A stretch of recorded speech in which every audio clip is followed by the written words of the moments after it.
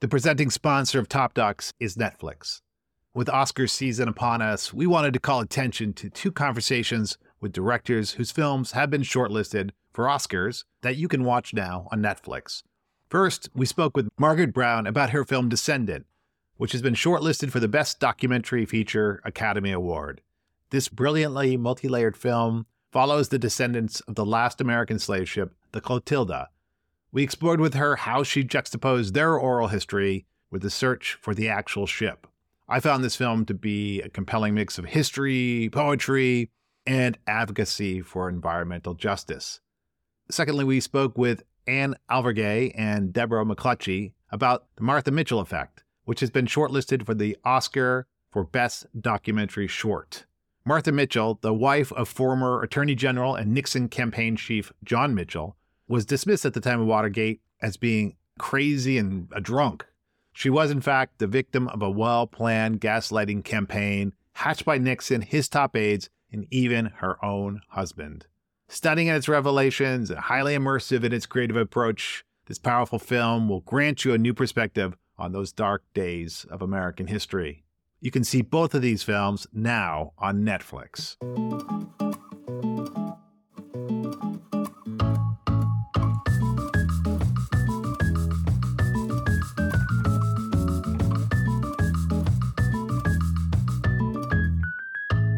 Today, I spoke with Simon Loring-Wilmot about his film House Made of Splinters, which has been shortlisted for the Academy Award for Best Documentary Feature. The film focuses on children in a Ukrainian shelter where they reside while they await for the authorities to determine whether they will return to their families, be adopted by others, or move on to an orphanage. As you'll hear, I found this film very affecting. We not only feel like we are watching these children as they attempt not just to survive, but to thrive despite their circumstances, but Wilmot makes us feel like we are living through this ordeal with them. Wilmot has previously been shortlisted for The Distant Barking of Dogs, also set in war-torn Ukraine. House Made of Splinters premiered last year at Sundance, where it won Wilmot the World Cinema Documentary Directing Award, and it has been nominated and won several other awards. If you enjoyed this conversation, please do subscribe to the podcast, and you can follow us on Twitter and Instagram at TopDocsPod.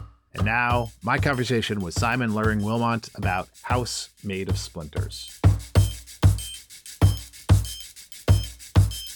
Simon, welcome to Top Docs. Thank you very much. Your film is set at what's called the Center for the Social and Psychological Rehabilitation of Children in Eastern Ukraine. Can you tell us about this institution and how you found it? Yeah, it's like a temporary governmental safe house where kids from broken down families near the northern parts of the front line are taken when their families can't take care of them anymore. The film is more roughly maybe about children's remarkable ability to adapt and to survive and to kind of find the magic in life despite tragic circumstances. What drew you to this particular institution? It's actually due to my previous films. While shooting that film, I became aware that there might be a lot of kids that were actually left in very vulnerable situations where there were nobody left to take care of them, or their guardians or parents of some sort weren't able to due to the war or due to social difficulties. And when we started researching this, me and my amazing assistant director, Ukrainian, we found out that it was actually like a growing problem and a problem that was looking like it would spiral out of control. And then we were invited to the northern parts of the front line in eastern Ukraine by the local administration there to see for ourselves. And that's how we found the shelter. Let's talk about the very opening of the film. It's dark. We hear what we imagine to be either thunder or maybe the weapons of war. And maybe we also hear some barking of dogs in the distance. We see a title card comes up and says, Ukraine, 20 kilometers from the front. Now, for our audience, we probably should clarify what front we're talking about here, because they may think that this is February of 2022, but actually it's earlier. Is that correct? Yeah, it's correct, Michael. It was located near the Ukrainian city of Lysychansk, which is 20 kilometers from the front line of the war in 2019, roughly one and a half years before the current invasion. And the city of Lysychansk, where the shelter is located, is, as we write, it's roughly 20 kilometers directly to the trenches from there. Russia's been waging a kind of a shadow war in eastern Ukraine and, of course, in Crimea for many years. And these children are in the shadow of that war. And again, this may be a little confusing for some viewers. As they're listening, they may say, wait a minute, are these folks speaking Russian? I think all of them speak Russian and Ukrainian as well. They're brought up learning both languages in school. But since it's been so close to the Russian border, also, there's a majority that uses, or at least then used, Russian probably as a primary language. In terms of the war, the narrator of the film, who I believe is the center's head, who's Miss Margarita, she says that these children, that the war does play a role, that there's always been children like this, but the war has increased their number, increased their plight. Can you speak to that? Yeah, it didn't take long for us to sit down and talk to Margarita and the social workers that were bringing the kids to her shelter to learn that for every child that was in the shelter, they could easily fit 10 more that they couldn't take because there was no room. What we learned throughout the 1.5 years of filming is that number is exponentially growing. And that's part of the reason why the city administration actually wanted us to come, because it was also some kind of cry for help, I think. It's interesting because just after this sort of notice of where we are, we see the children in the shelter, I'd call it probably for this purpose, awakened. It's a cheerful scene. The children seem to be relatively happy, surprisingly, and the caretakers are kind, seem loving, seem invested in the children. I think this is really good because I think a lot of us have assumptions about quote unquote orphanages as bad places. And frankly, I'll be honest with you, Simon, from where I sit in the US, I think we have preconceptions about, especially homes like this in Eastern Europe. We hear about the horrors of Russian orphanages. We maybe even call back to Ceausescu drawing from the Romanian orphanages, supposedly for his most loyal bodyguards. But I think you were trying to set the record straight a little bit here. Is that right? Both yes and no, Michael. Before I came to that shelter, I actually was on a longer research period along with my assistant director, where we were taking a lot of the orphanages in the area because there was actually quite a few. And a lot of these orphanages were not as bad as you describe it, but more closely to. It was very huge institutionalized places that were very good at taking care of the kids', physical needs, but maybe not so good at taking care of the emotional needs. And one of the reasons why I actually chose to make a film was because when the first time I entered Margarita's shelter, it was a completely different feeling from the very second I set foot across the threshold. There were carpets on the floors. Yeah, it was a little bit small and it was very worn out, but there were kids' drawings on the wall. And there was a beautiful old lady who was trying to teach the kids music, even though she might not even be so good herself. And at the end of the corridor, I saw Margarita and she was hugging 2 kids while she was telling somebody off in the phone. And it was just such a complete different feeling from those very institutionalized places that I'd visited previously. And it was so heartwarming, and it felt like there was something very different here. And that's actually when I first started to think, okay, I could actually make a film from these parts. And because I want hope in my film, I don't do just tragedies. I always look for the hope that can inspire us. And that's, I think, what I got a glimpse of in Margarita's place. And what I wanted to find out is this just a fluke, or is it like this most of the time in this place? I can see that. Fairly early in your film, you have what I think of kind of two mirror scenes, one with the girls at the shelter and one with the boys. And let's start with the girls. They're dancing to kind of a club song of the enraptured singer calling out for support from the DJ. And it's an amazing juxtaposition because it's a very sophisticated adult song that we imagine set in kind of a glamorous club, but the children are dancing in a very dilapidated room. But I found so many scenes like this where the they're lost for life and they're lost to just be kids and fall in love and find friendships and all those beautiful things that happen in life. And I noticed them right away and I thought it was so beautiful, exactly. Or maybe even more so because of the worn out and place that they were spending their time now away from their troubled families. So for me, there was something very magical in trying to find these moments in time where the beauty of life and the most important stuff about growing up, exactly finding friends and falling in love, where that also has a place in an otherwise very tragic world. Before the boys scene, there's kind of an interstitial scene that bring the girls and boys together. in which one of the girls writes a love letter to one of the boys who rebuffs her. And we all recognize this. I mean, this brings back, elementary school or middle school for all of us, right? Yeah. And yet there's something about it that seems a little more urgent to me because of their situation. One of the things that I thought was so magical in this scene, but also terrible in another way, is that slowly you understand that these kids, they're acting out things that we might recognize from our past. But once you go into what they're saying and where they're gathering their own experience from and who they're imitating, the adult life that they're imitating outside is very different from what most of us would recognize. So we understand that the girls are more adult for their age than they should be, maybe. And the boys have seen stuff, what their fathers or their uncles have done to women, their mothers or their grandmothers even. That is a very rough world outside, and they imitate this world. Yeah, absolutely. So the boys scene, again, at first seems very reminiscent, right? Sleepovers when you were a kid or camping, which is ghost stories. Let's tell ghost stories, horror stories, right? And so it's very reminiscent. But as you point out, it's different because the boy tells a story about, let me tell you a crazy story about my father.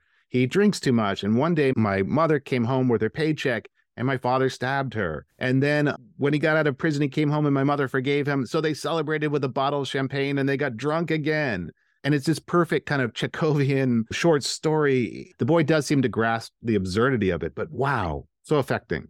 Yeah, and probably the most tragic thing is as soon as he's done talking, instead of shock in the other boys' eyes and their comments, it's more like, yeah, dad's drunk fucks and my dad just exactly the same. And then they start laughing about it. It's not an uncommon story to tell and it's not shocking to any of these guys. And that's, in some way, it has become a strange sort of entertainment for them when they have to scare each other. Instead of demons under the bed, it's like, what did your dad do to your family? Absolutely. And I think this is one of your themes in the film a little bit, is this circle, right? As soon as the one boy ends his story, the other boy says, let me tell you my story, and how all their stories are the same and yet different. Exactly. Yeah.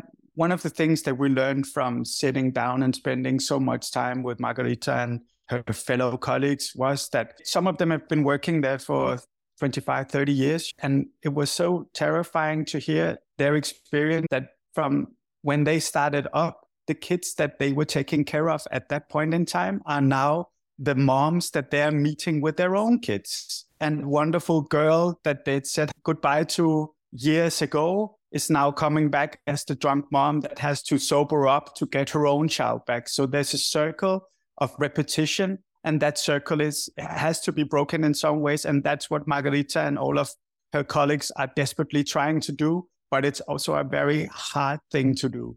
Right after we finish with these two scenes, we seem to settle in a bit on Eva, a young girl whose mother's clearly alcoholic. We actually meet Eva before the title, where she fails in calling her mother, but we now see her reaching her mother. And this is an amazing phone conversation in which her mother seems to focus almost exclusively on her own plight, her own loneliness. And she even says that Eva is driving her to her grave.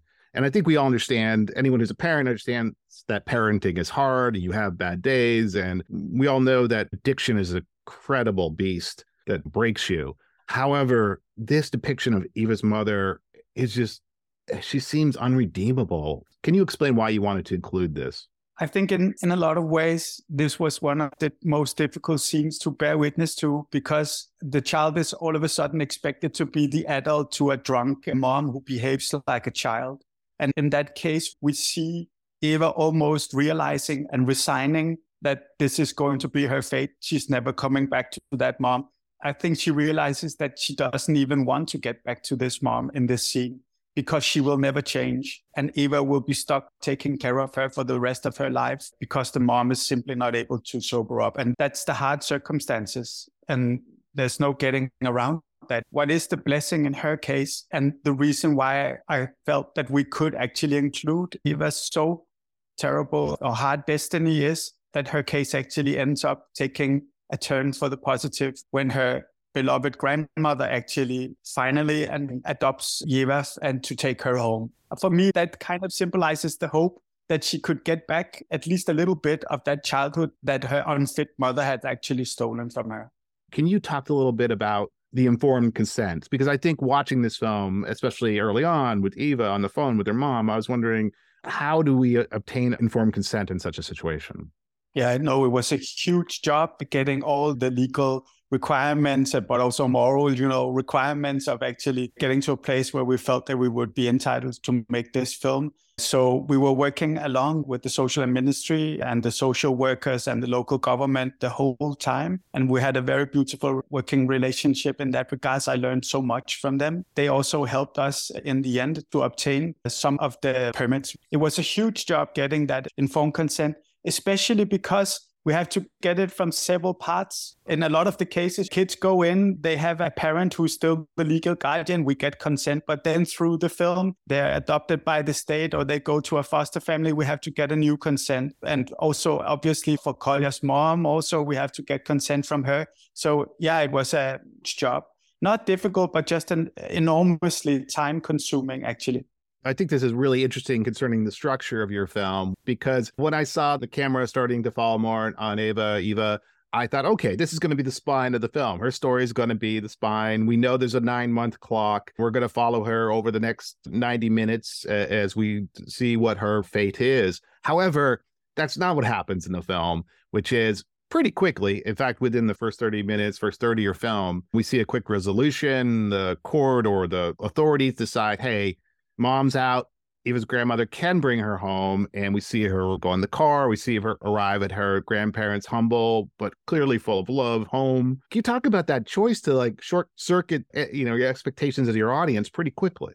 What happened was that I was actually thinking about Eva actually being the protagonist of the whole story. And then when she got taken out of the house, it dawned on me, that's how it works in this place. Even though it says a 9-month period, the kids can be out of there in 1 month, in 8 months. Some even extend the stay of the 9 months. So it's a place where the kids are constantly going in and out. And that kind of also opened me up to a lot of the other fates that were around at that point in time. And obviously, both Kolja and Sasha came to the shelter quickly afterwards. And when I met these guys, it became very apparent that it would be suited well to follow them or I couldn't help myself, to be quite honest.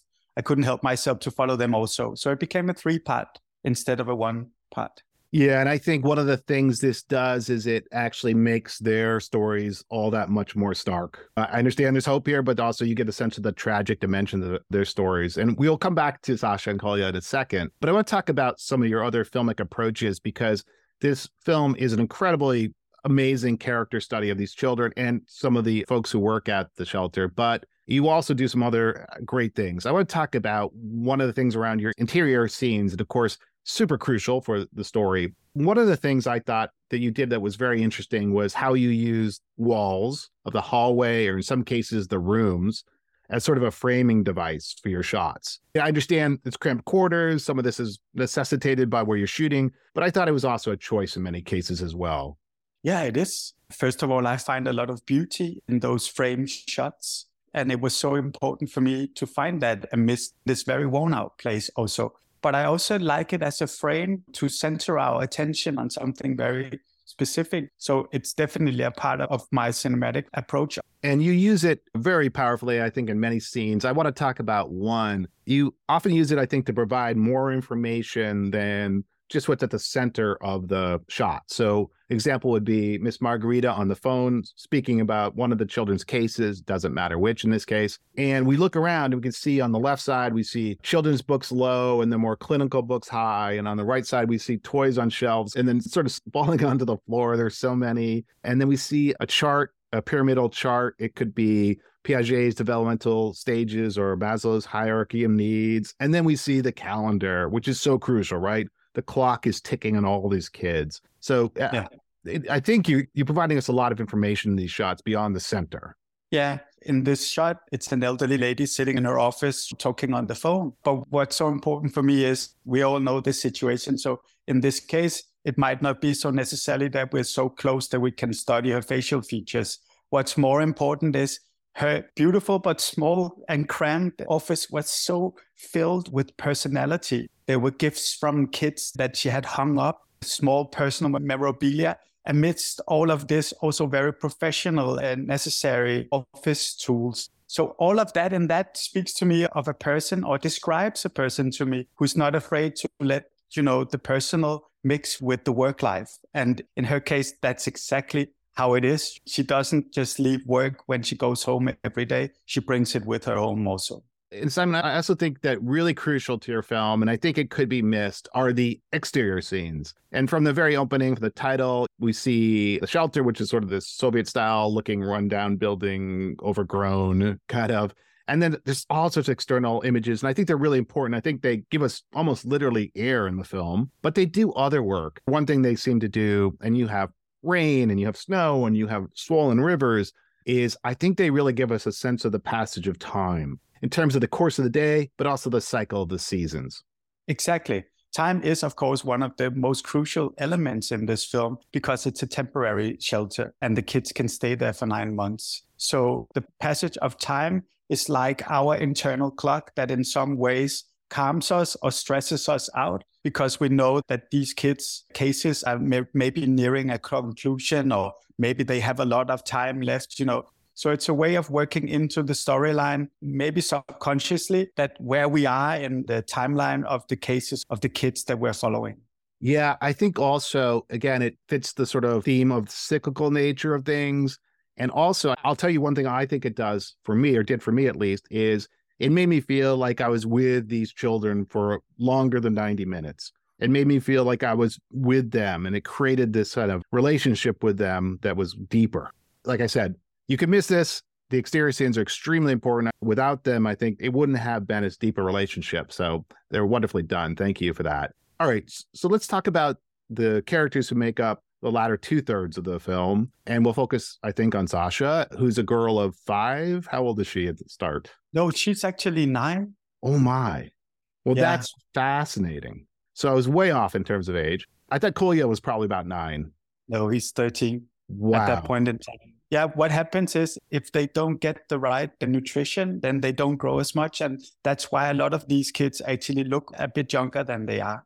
It's an interesting mix because they seem younger in some ways and older in other ways. But let's start with Sasha. She's basically introduced as Eva departs, and the narrator says, who's Miss Margarita, as one leaves, another arrives. And again, our cyclical theme. And her story is in many ways very close to Eva's, but in some ways worse. She at least seems younger and in some ways more vulnerable. Her mother seems completely out of the picture. There doesn't seem to be a grandmother waiting in the wings. Like, her story is very close to Eva's, but more extreme. The strange thing is that what actually drew me to Sasha was that she seemed to have an inner strength that Eva couldn't quite match at all. And that taken into account that Sasha is so much younger than Eva. When she first came to the shelter, normally when the kids come, it's like with a lot of crying and a lot of, I want to go back to my mom and stuff. But it was quite the opposite with Sasha. It was like she was walking into Willy Wonka's Wonderland and everything was exciting. She wasn't reaching out. It was like she was in her own little world, but she didn't seem sad. Quite the contrary, almost. And that kind of really drew me to her because that was so different from a lot of the other kids that I'd witnessed coming to the shelter. Yeah, her story's worse in some ways, but she seems to have some sense of calm within. There's an interesting scene early on where she's playing with this voice-activated doll. It's kind of a frustratingly obdurate voice-activated doll. Again, it seems freighted in some way. The doll says, "Can we be friends?" And she's, I don't know about that. There's a sense of which she wants to bond, but there's a little bit of concern about that too. This is one of my absolute favorite scenes because that was cinema magic for me. Like, it's such a gift to have her get this doll as a Christmas present and then sitting up when everybody else is practicing or running around playing, she finds a quiet place and she starts playing with the doll, and the doll moves and the doll speaks. And the doll behaves like a difficult adult or a difficult friend in some ways. So she becomes the powerful part in this relationship in a lot of ways, whereas the doll is asking for her love all the time. But let's see, it depends on if you behave well. And for me, that's why I love documentaries so much, is sometimes it's larger than fiction. If you wrote this in fiction, people would say, no, stuff like that never happens, And it seems to mirror the scene a little bit with her. And is it Paulina or Alina? Well, she's called Alina, but when she gets adopted, they changed her name to Paulina. So that's Okay. probably I understand. And she shyly asked Alina to be her best friend. Alina's not so sure. She praises Alina's beauty and smarts, and Alina will only grant that she likes Sasha when Sasha's well behaved. Again, this is very reminiscent and familiar. We see young kids, maybe especially young girls, talking to each other this way. But the stakes seem really high, I think, in some ways too, right? For Sasha, this is one of her few relationships in the world at this point. Yeah, exactly. After spending quite some time at the shelter, she slowly starts to relax and gets her to open up a little bit more. And that's where she opens up for the first time and actually reaches out to somebody she's interested in, asking for friendship. And then we have, as you said, like almost a mirror scene, but with the roles reversed with the doll and her, because she meets a girl who looks almost like the doll, quite amazingly, you know. But in this encounter, Sasha is the one asking for love, and the girl she's met, she's the one that's a little bit more standoffish and a little bit more powerful and keeping her off. But they end up becoming really good friends, and it's a very beautiful relationship for me. And then they share secrets. Again, something we expect in creating intimacy, but the stories they tell are about alcohol consumption and consuming alcohol at the behest of their mothers. And it's unclear how true this is, but it seems like it's amazing that this is what they want to share at that age. Yeah, I think in a lot of ways that conversation probably reflects the conversations that they've had on the playground with other kids from where they're from. And when you reach that level of commitment in some way, or when you're there in that relationship, that's kind of like the truth that you're asking each other to get a sense of what's your family like, or what are you like? Are we like each other, or are you from a completely different background, I would guess. Yeah, that's interesting. So let's talk about Kolya. What a character. An amazing young boy on the verge of pubescence, just charismatic, funny, and fun. But he's been in trouble with the police a few times. And we first see him, he's cleaning the walls because he's written on the walls. So we think he's tough and we've got a sense of who he is. But after we think we know who he is, you reveal this other side of him, right? So we have a scene where he's on the phone and suddenly there's siblings with him, two younger siblings, Xenia and Katrina, and then we'll see him dressing them and caring for them. He's also this loving brother. Yeah, that's one of the things that makes him such a unique and such a powerful character, is that he have this contrasting personalities, you know. One of them is the gang type, power hungry, dog eat dog, a guy, you know, that knows from his background that you have to fight your way through life to the top of the food chain if you want to get to a place where that's good to be. And that's what he's doing with the kind of like gang of older boys at the shelter. But at the same time, he's also a super caring and really sensitive big brother. And that has taken upon him probably years past already, when his mom is not, or his drunken dads are not able to take care of his siblings. He knows that he's the one, and he's been doing that for so long. And the love that they have for him, I think, is one of the very warm things in his life, probably one of the most important things in his life. And that's so well reflected in the way that he cares for them, I think. And the other thing you reveal on the phone call that's made is we now see, previously we'd seen his arm covered with this kind of ersatz tattooing that he'd done, and it's now cleaned off. And now we see multiple scars on his arm where it looks like he's cut himself. And this is an incredible shorthand, I think, for him. This is his toughness and his vulnerability all kind of in one visual metaphor. I think you're exactly right. It didn't happen often, but from time to time, he would become very sad, obviously, because of all that he went through. We weren't there when he was doing those cuttings, but as we understood from the psychologist, it's a way of trying to channel out all of that grief and all of that sadness in a physical way and try to numb the pain and to distract yourself. And as I said, he didn't do it a lot, but when he did, obviously, it's a very tragic and very sad thing, especially for a kid with so much brains and so much charm and so much potential. And I don't speak Russian or Ukrainian, but I am fascinated by the way he speaks. Despite not knowing the language, I get a sense that he's mixing in, you know, curse words and all this tough kind of prison language. But then it's very interesting when he talks about where he found the tattoos, and he talks about copying from Vlad, who's this sort of kid he looks up to. There's a couple of Vlads, but this particular bigger Vlad he looks up to. He uses the word plagiarism, actually the word plagiarism, this Latinate word. I was so struck by that. That's one of the things that reveals that he's a very smart boy. He's so clever. And that's one of the reasons that he's actually able to maneuver in that dog-eat-dog relationship that the older boys have, because he's like knife sharp intellectually. And he can even speak a little bit of English, and he can switch from the gang talk to the very refined adult talk, maybe even bureaucratic talk if he has to. And I think that's very revealing. And when his mother finally does arrive, I was blown away. It's made no sense to me. You're like, this is the alcoholic mother who can't care for these kids. She's young, she's fit, she's attractive, she's well-dressed. Were you as surprised as we were when you saw Mom?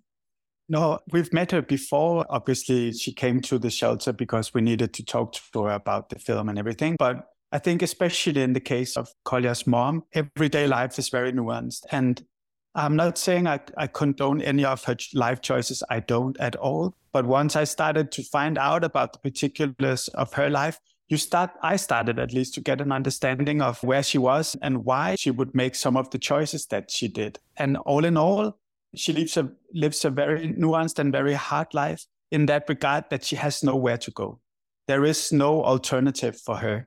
And I think in her mind, having the kids taken to the shelter, she knows at least they get fed 3 times a day. They have a warm bed to sleep in, and they don't have to listen to her drunken boyfriend, or maybe even taking a beating from that drunken boyfriend. So do you keep your child in that reality? Or when you have no way of escaping that reality, what do you do as a mom? So I'm not saying I condone her choice, but in some ways, she was one of the people I met outside of the shelter that began to give me a little bit more nuanced and a little broader understanding of the realities that these moms actually face. That's a good reminder that appearances can be deceiving, and we need to, maintain compassion. So there are a number of other scenes that are around fate and change. Let's focus on one. So later in the film, we see Kolja, he's reading the story of the scorpion and the frog. And for those who don't know it, the scorpion asks for a ride across the river, I believe, on the frog's back, promises he won't sting the frog, and then he stings the frog. And the frog says, "Why did you do this? Now we'll both die." And he says, "It's my nature." And again, another Latinate word comes right through the Russian, natura. And he asks his sister, "What's the moral?" And she says, "The moral, you shouldn't lie." And he says, "No," very firmly, "no, never trust people." And he's certainly right about the moral of the story. And despite the theme of hope, I was worried that maybe he was a little bit right about his life. In some ways, you are right. What his life has taught him from this point on. But as it actually happens, I just recently found out a couple of days ago that he's actually been adopted now. And he's back in Ukraine, in the western parts of Ukraine, by a very resourceful and seemingly super well-to-do family who's taking him in and is caring for him and is trying to make sure that he can reestablish contact with his siblings. So I guess that even though he might think that you can't trust people, maybe let's leave in a little bit of doubt in his life, and hopefully also in his mind, that some people you can actually trust. That's great to hear. And as one of the caretakers points out, he does have a lot of potential in the world, right? He's a smart, charming kid with a big heart. Do you have any other updates on any of the other children's, especially even Sasha? Sasha, along with Kolja, she was taken to first of the western parts of Ukraine at the very dawn of the new invasion, the 24th of February. And then she and Kolja were taken into Europe to stay in a temporary orphanage there, where they've been staying ever since. And just recently, Kolja was taken back to Ukraine. Sasha is still in Europe at the temporary orphanage there, and she's been going through a rough period in time. Also, partly because Sasha was supposed to be adopted by an elderly lady, but that elderly lady changed her mind. She got cold feet maybe a couple of months after we left the shelter. So she ended up in an orphanage also.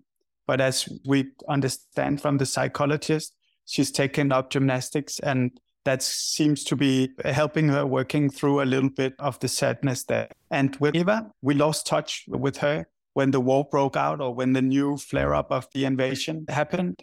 we lost touch with her for a long period of time, but we recently just got it back actually.